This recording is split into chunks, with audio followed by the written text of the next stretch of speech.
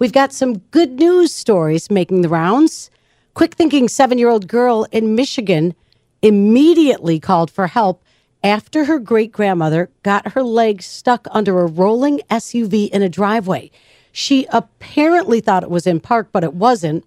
When the SUV started moving, the great-grandma tried to stop it because the 7-year-old was inside. Oh. But instead, it was the girl who ended up saving her. The grandmother is in the hospital recovering. Great-grandmother did need a blood transfusion, now recovering in the hospital. Always good to talk to your kids about being able to call 911 in an emergency. So there was an Ohio State Highway Patrol trooper who came to the rescue of a cat that was stranded on a busy highway. The cat was taken to the Humane Society where it was named Trooper. And guess what? Trooper has already been adopted. Oh, nice. This is the moment Trooper Katie Thomas and the woman were able to rescue the cat. So all's well that ends well.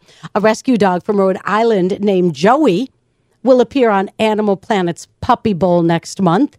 Joey is so cute. Joey only has 2 legs. He doesn't have his front legs, but guess what? He's otherwise perfectly healthy and will play in the starting lineup of the Puppy Bowl. And finally, there's a woman in the UK who turned 100. And so we needed to know, what is your secret? How do you live to 100?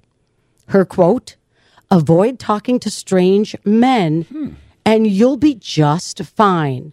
She also spends a lot of time with children, which keeps her young at heart. But most importantly, if you want to live to 100, avoid talking to strange men.